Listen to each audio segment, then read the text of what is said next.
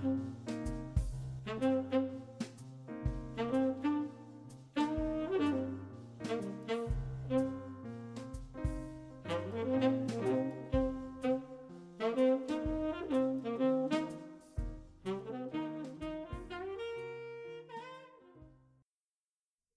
Uninvited Guest, a Good Omens podfic written by entanglednow and read by Jab. Summary: Aziraphale is used to spending long nights battling insomnia and repairing old and damaged books. But he's unprepared for his new neighbor to be quite so attractive, or to develop a habit for sleepwalking into his flat during the night. Chapter 1. Like Ships Passing in the Night. It's 4:45 in the morning, and Aziraphale is carefully separating yellowed pages at his desk. He's always liked the hours before dawn. There's a certain consistency to the quiet that makes concentrating significantly easier, especially on delicate and fiddly tasks.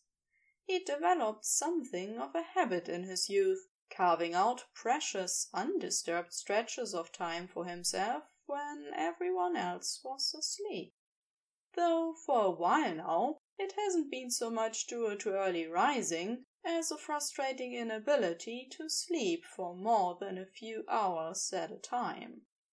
It seems a bit ungrateful to complain about insomnia when it often gives him the most productive hours of the day.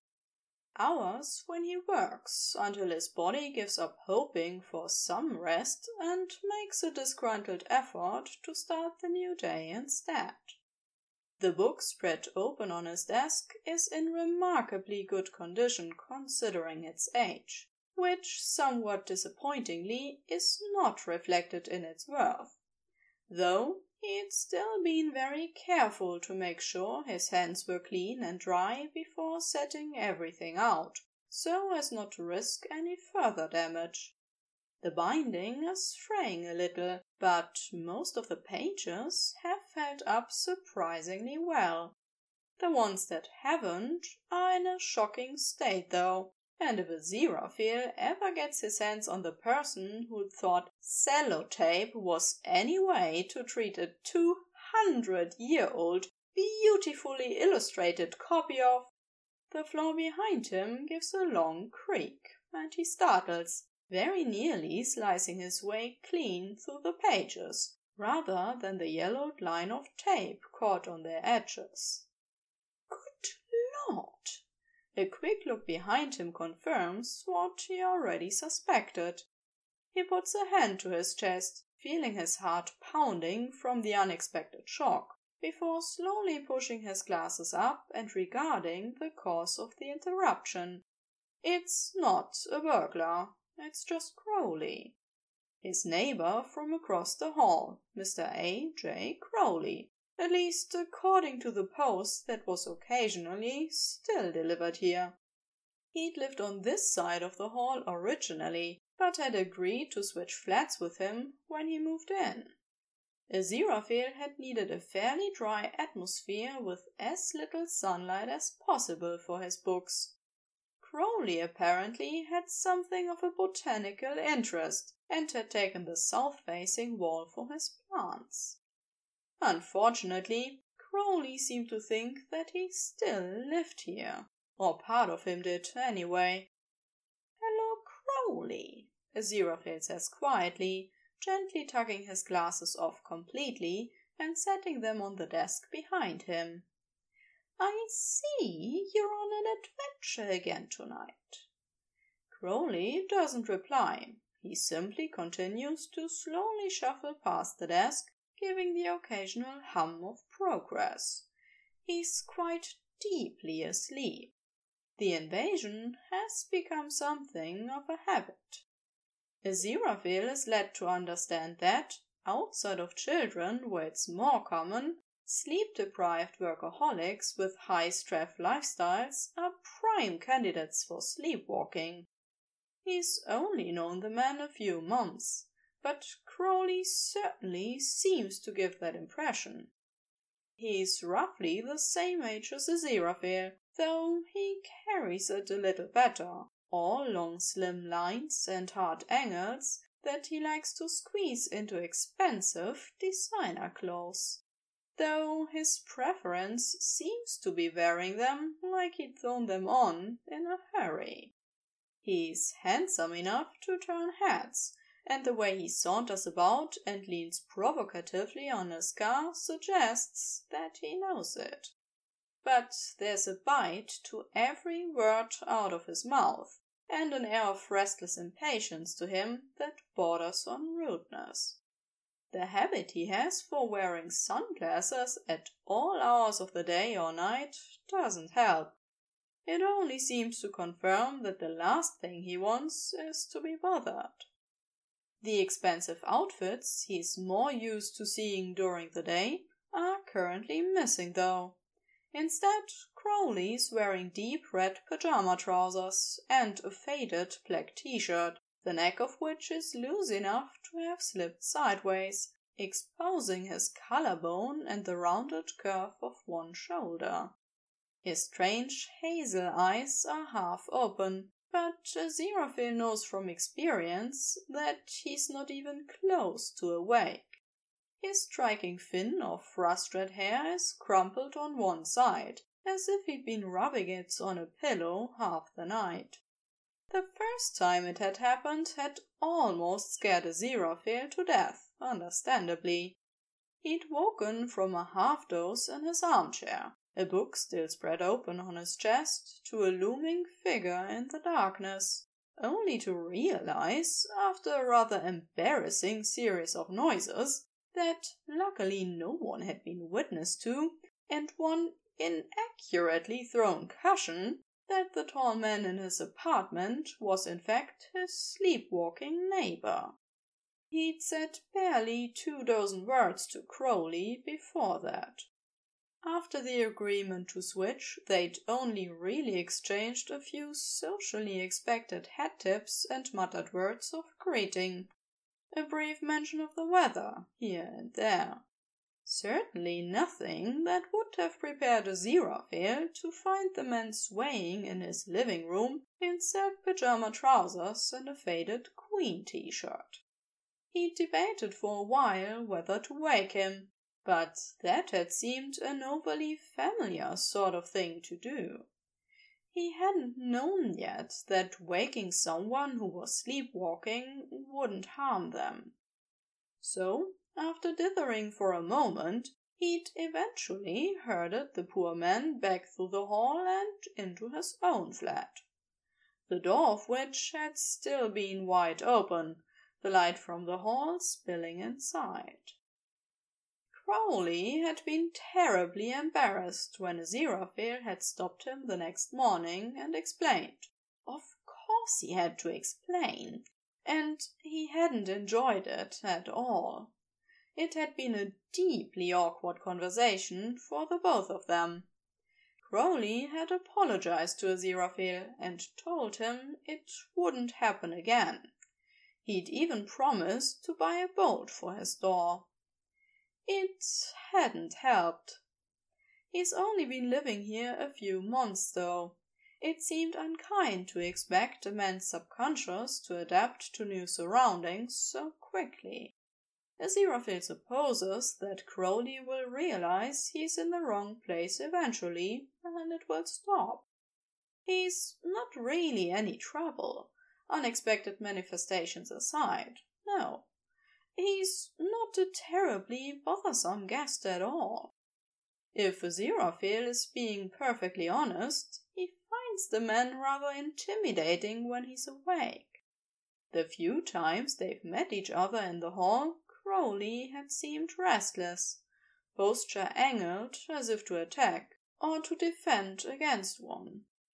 The dark circles of his sunglasses give no clue where exactly he's looking, leaving Aziraphale to imagine sharply narrowed eyes and a tense set to his mouth. Though Aziraphale still forces himself to offer a good morning, or bids him a good day, mostly because he can't quite find a way to wish him a restful night. I see I'm not the only one who's been fighting their disordered sleep patterns tonight. It seems equally unfair for Aziraphale to admit that he finds him easier to talk to like this softer, more relaxed version of Crowley, stripped of all tension, purpose, and sharp edges. He hasn't earned this intimacy at all. It's a vulnerability that Crowley never chose to share.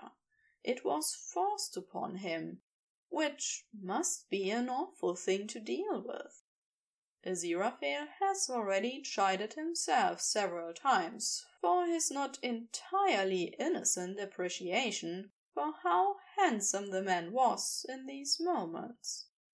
The shape of him appealingly soft and sleep-rumpled as he sways his way around Aziraphale's home, his intimate personal spaces, as if he belongs here.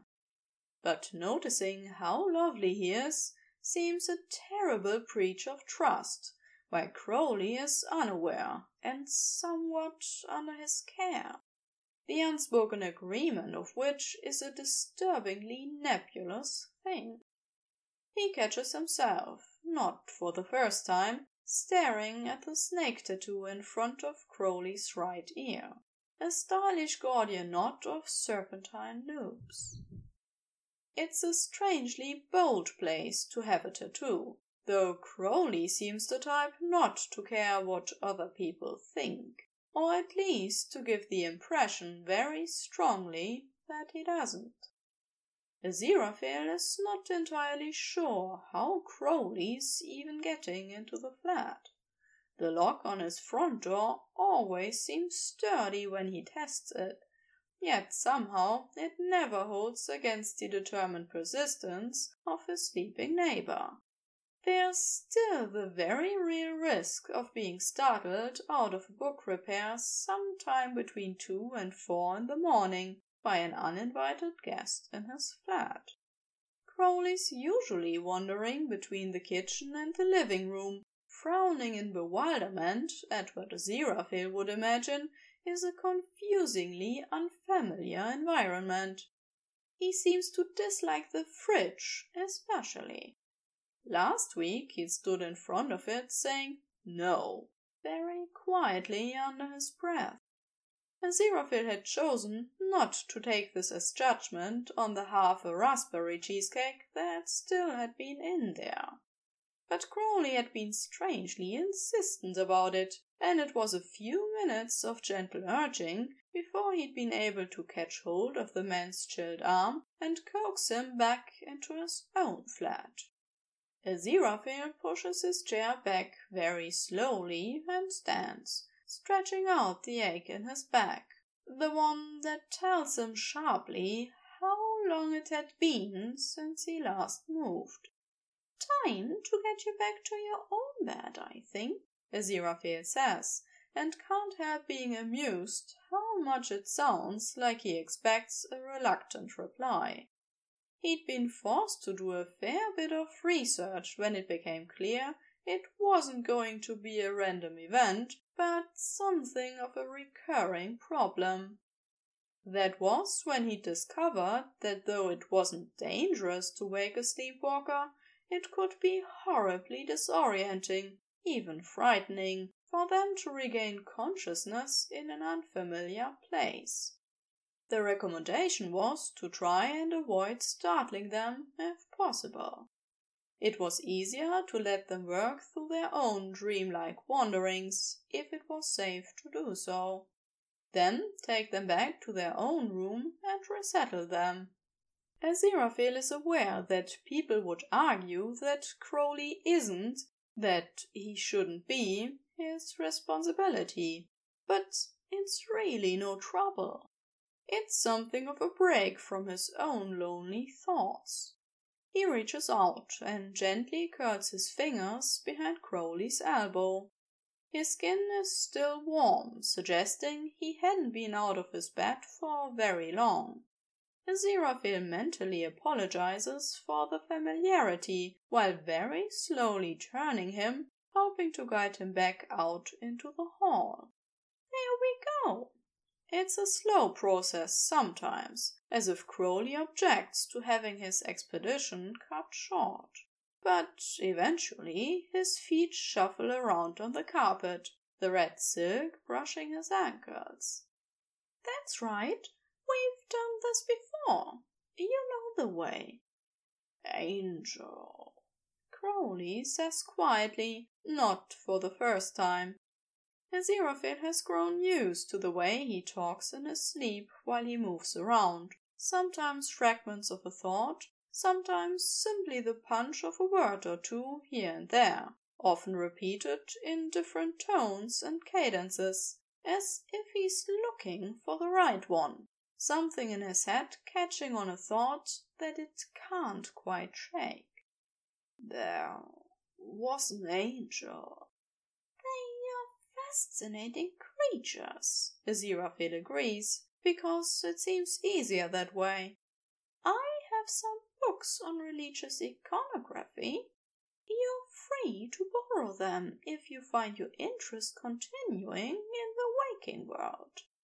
He'd originally worried that saying anything in response to him would disturb Crowley. But after he'd sent a few chairs and several stacks of books crashing to the floor and slept through the whole thing, it had become apparent that a few comments weren't going to wake him. Aziraphale has found that there's a strange comfort to be had in making it feel more like a conversation. I was looking. I was looking. I was looking. The words gradually soften, become almost plaintive, before they eventually trail off. I'm afraid you won't find any in here, Aziraphale tells him apologetically. No angels to be found in my bookshelves, or my fridge, I'm sorry to say. Now, your own bed has to be more comfortable than my drafty living room. Crowley blinks slowly, but thankfully he lets himself be gently turned again and led back out into the cold hall. The door to his flat is open as well, and Aziraphale notices that he hasn't just invested in a boat. There's also a sturdy white chair that had clearly been pushed aside so he could gain access to the outside. No luck there either, I see. Aziraphale can't help being sympathetic to what must be a deeply frustrating problem. Well, I suppose at least coming to visit me is safer than you wandering around outside. Or, God forbid, possibly taking a spill down the stairwell. Aziraphale would much rather live through a few interruptions than worry that Crowley was sleepwalking through London in his pajamas. At least he's mostly safe if he's padding around his bookshelves and having mysterious opinions about his fridge. The first few times Aziraphale had left him just inside his own flat. It had seemed like too much of an invasion to spend more time than absolutely necessary in a stranger's home, not without being invited. But he'd learned that if he did that, then Crowley had a tendency to drift back across the hall again. Or, in some cases, he'd simply keep wandering around his flat for a while, making the odd thumping or clattering noise. Aziraphale couldn't help but worry that he'd hurt himself stumbling around in the dark. So he'd started gently ushering Crowley back into his bedroom, though he was quite aware how that might look if the man found out it had become necessary before he could explain himself. Aziraphale had left a note taped to the inside of Crowley's front door, doing exactly that, apologizing profusely for overstepping such a large boundary, offering Crowley an opportunity to object or to offer an alternative. He hadn't heard anything back after that, but there had been a large and expensive hamper filled with a selection of teas, biscuits, and chocolate delivered to him a few days later. Crowley had seemed genuinely mortified about the whole thing. Aziraphale is fairly certain he is avoiding him now, at least during the day. Crowley's flat is much nicer than Aziraphale had expected it to be, even if it does feel a little empty. The walls are a moody pale grey, but it's clean, airy space with a selection of lush green plants in every room. He has exactly one bookshelf, which is half full, and his taste in paintings could best be described as spooky and whimsical. Aziraphale likes to take this as a sliver of proof that the man isn't quite as prickly as he likes to appear. A soft, plump-looking pillow sits incongruously on the floor of the living room, one corner of the pillowcase stretched out, as if Crowley had attempted to take it with him. Aziraphale stops to pick it up, puffing it carefully back into shape. Crowley sways gently next to him until Aziraphale reaches for his arm again. "You'll be much warmer when you're back in bed," he tells him. Crowley's bedroom is stylish, but surprisingly empty too. Nothing inside it except the bed and a small black cabinet beside it, which holds a lamp, a phone case, and a ridiculously large watch. The duvet is pushed back, not folded but bunched, as if Crowley had slithered out of it rather than flung it off of himself. It's still warm when Aziraphale carefully folds it out of the way so he can sit Crowley down, putting the pillow back where it belongs and then coaxing him to lay down on it. "There we go. That's much better, isn't it?" "Angel," Crowley mutters, as if he's finally found what he'd been looking for. "There you are, back where you belong," Aziraphale says encouragingly, "and no wandering for the rest of the morning, You'll wear yourself out. I know how terribly busy you are during the day. This can't be good for you. You need some proper rest." Aziraphale knows from experience. He knows how difficult getting a proper rest can be. He stops himself from tucking the quilt around the man. They are effectively still strangers, and the only way Aziraphale has so far managed to not feel like he's in some way taking horrible advantage or being deeply inappropriate is if he stays in the man's flat no longer than absolutely necessary. He makes his way back to his own front door, then heads inside, pushing it shut behind him. Concentration broken for a while, and with no desire to sleep any time soon, he puts the kettle on. Perhaps some chamomile tea will warm him up.